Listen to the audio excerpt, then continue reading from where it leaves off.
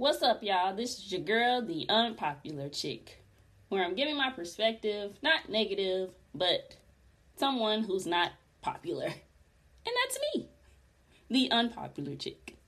Hey, what's going on? This is your host, the unpopular chick. Today, I want to talk about the new Netflix movie called The After Party. This is the ultimate, it's so awesome. It puts in the perspective of Crush Groove, which I love. That movie was super dope, and this movie is super dope.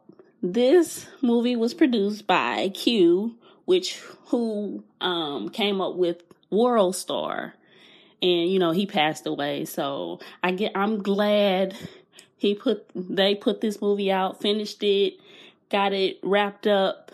It is so phenomenal.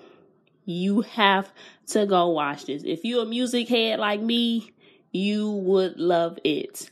And it's all it gives you all walks of life. The white boy, the mixed kid, the black and white, mixed kid or whatever. Oh my God. I love this movie. I don't want to curse, but I love this fucking movie. Sorry.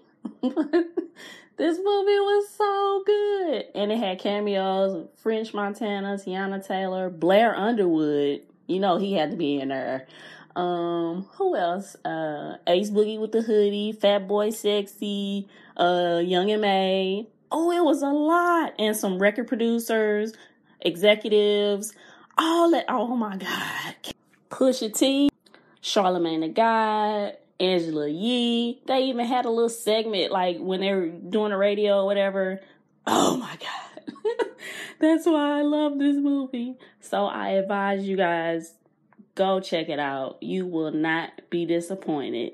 Shout out to Netflix for bringing this great hip hop content. I'm loving it. I need it in my life. Thank you. And shout out to Q. May he rest in peace. This movie, all praises go to him. Thank you. We needed this. And I hope all this energy keeps coming because we need this in hip hop. I swear we do. So, you guys have a great weekend. Peace.